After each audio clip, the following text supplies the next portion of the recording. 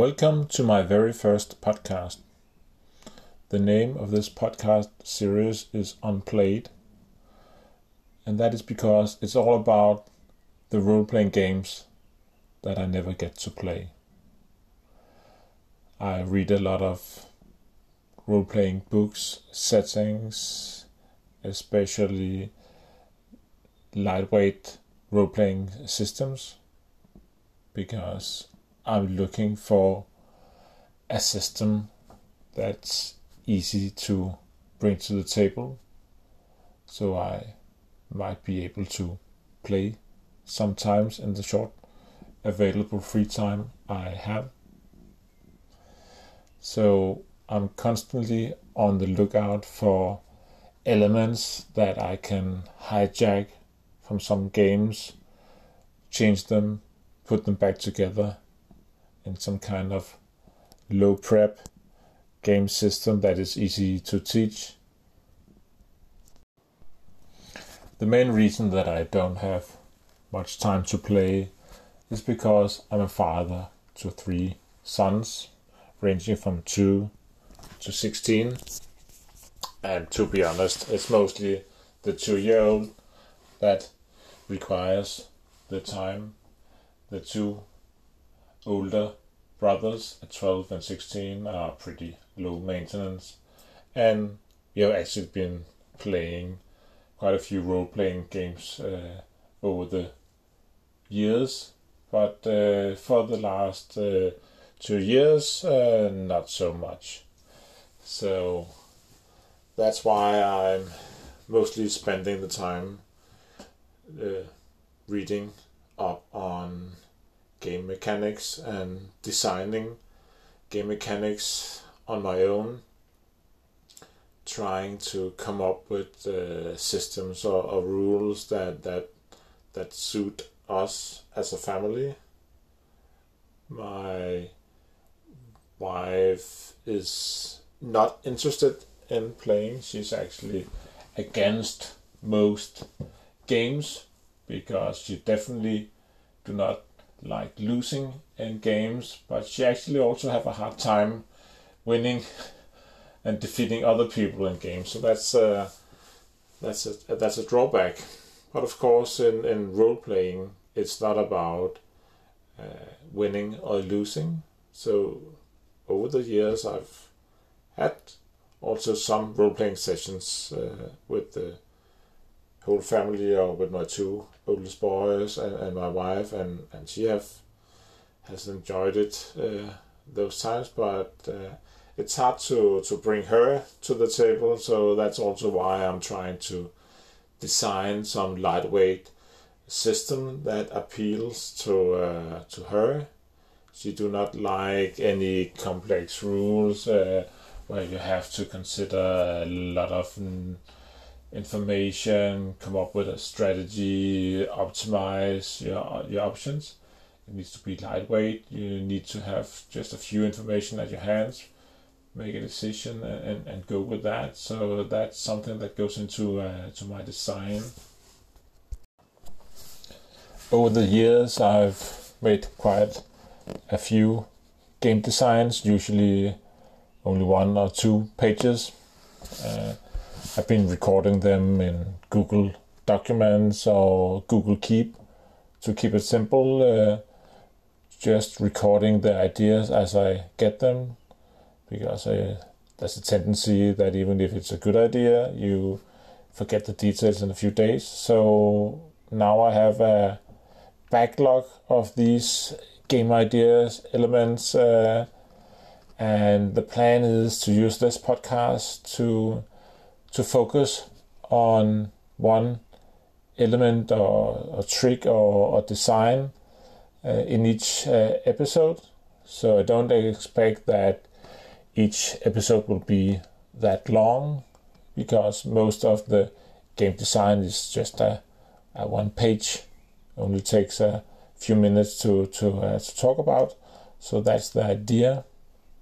And I've also come to realize that as I don't have much time to play games, I also don't have the time to edit long podcasts, so I hope to keep it short each episode.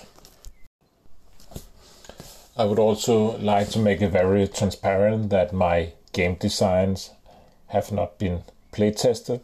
That's why I'm calling the podcast series Unplayed, to be very explicit that I haven't played these systems, only in my head. So that's the premise of the whole podcast. But I hope that once in a while in my episodes I will also include a segment called Out of Scope for things that is out of scope of the unplayed part, which actually means reporting on game sessions that I actually have played. So I hope that I'll still get a game or a session in once in a while, and I would report on that. Most of my designs are so lightweight and simple that they don't have any theme, but in some cases the themes I usually go for are the standard fantasy tropes with mages, brave knights, adventures, dungeons. It's a genre, a theme that I return to, and I think it's mostly an effort to recreate the feeling I got when I started playing Dungeons and Dragons 35 years ago. And it's also the same feeling I would like to give my sons when I play with them.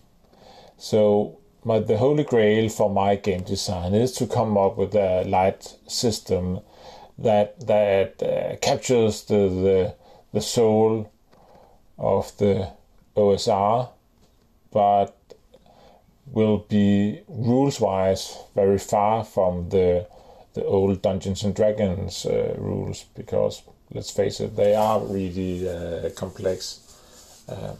So I hope to come up with a system that is more lightweight, and there's a lot of great systems out there for the last time that's very inspiring.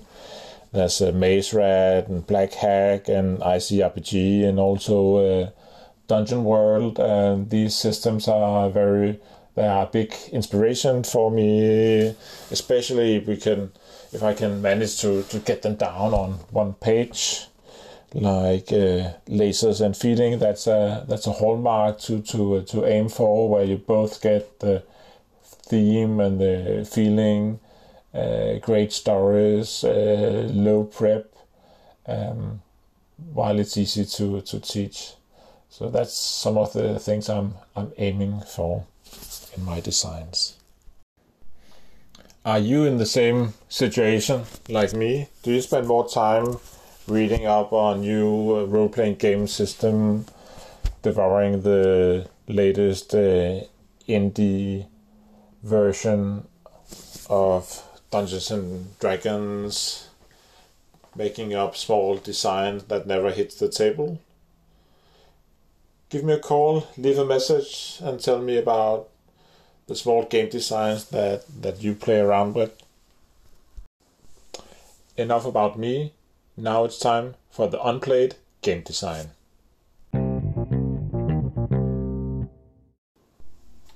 To kick off this series with a game design element, I have two twin moves for Dungeon World. They're designed in a way to empower players to conclude scenes in an exciting fashion. So here they are. It's called Gain Advantage and Conclude the Scene. Gain Advantage. When you have made a move that improved the situation to your advantage, you may roll plus hold. 10 plus, you gain a hold. 7 plus, you gained a hold, and the GM makes a hard move. 7 minus, the GM makes a hard move, describing how you lose your current advantage and all holes. Conclude the scene. When you have one or more holes, you may spend all holes and roll plus holes. 10 plus. You may narrate how the scene concludes in line with the established fiction. 7 plus. The GM asks you a few questions and your answers define how the scene concludes. The GM can build on that with a yes and in a way that may or may not complicate your future. 6 minus. The GM narrates how the scene concludes. This may include a surprising twist and turn of events, often for the worse. The idea behind these moves is to empower the players and enable the characters to conclude scenes in a dramatic and exciting fashion. Pressing for and using your advantage is always risky, and setbacks have immediate consequences. In situations where the players clearly have the upper hand and when it fits the fiction, the GM may award a hold, signaling that they may conclude the scene if they want to. Keeping in line with the whole premise of this podcast, these moves have not been play tested. What do you think about these two moves? Are you playing Dungeon World? Do you think that these moves are too overpowered? Or can you see yourself bringing them to your Dungeon World game or powered by the apocalypse? Let me know. Call in. Leave a message with your view on how to best conclude a scene. But before we go, I have something that is out of scope.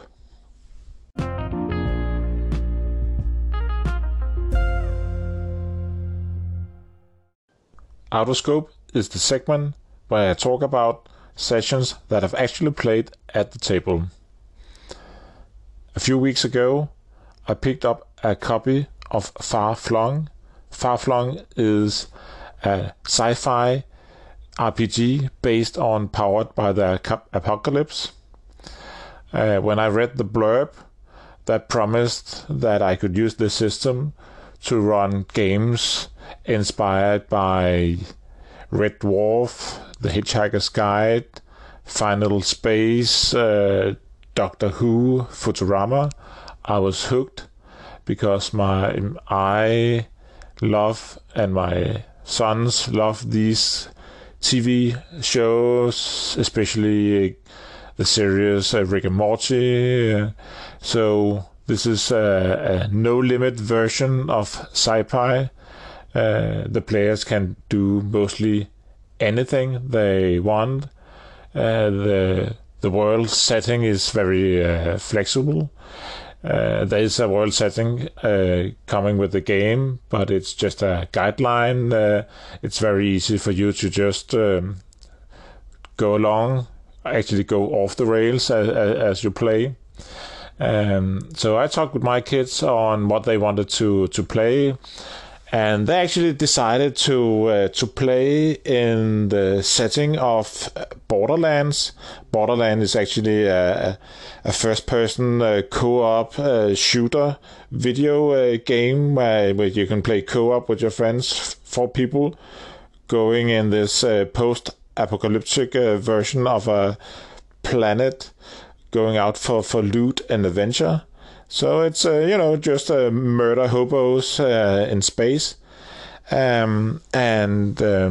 Farflung comes with, I think, 24 playbooks. My oldest son chose the Gestalt playbook that enables you to play a character that consists of multiple individuals. That could be a slime blob that could divide indefinitely. Or in this case, he chose to be a swarm of small robots that could combine and be summoned.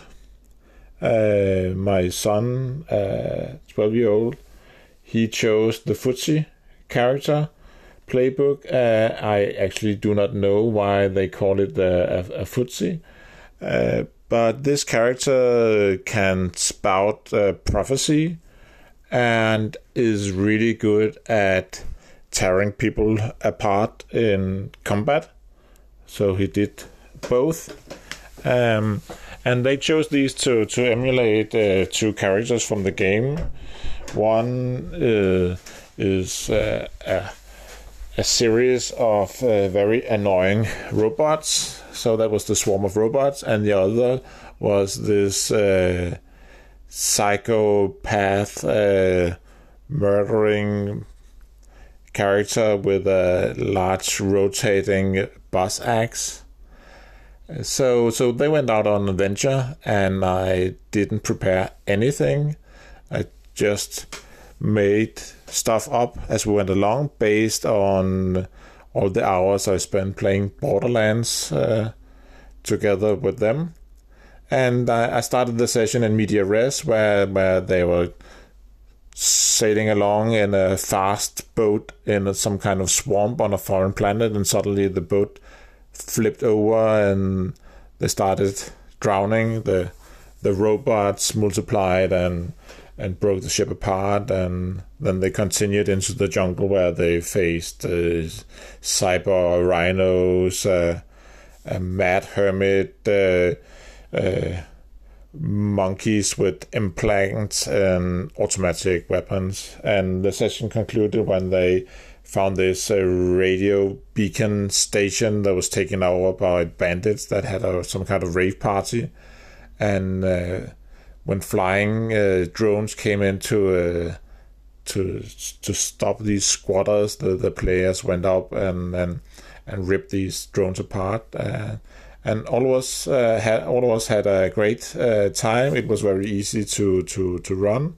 I can highly recommend this game, and I can foresee that I will have more out of scope segments revolving around the adventures in this far-flung Borderlands universe. So hope to talk to you soon. Have a great time until then.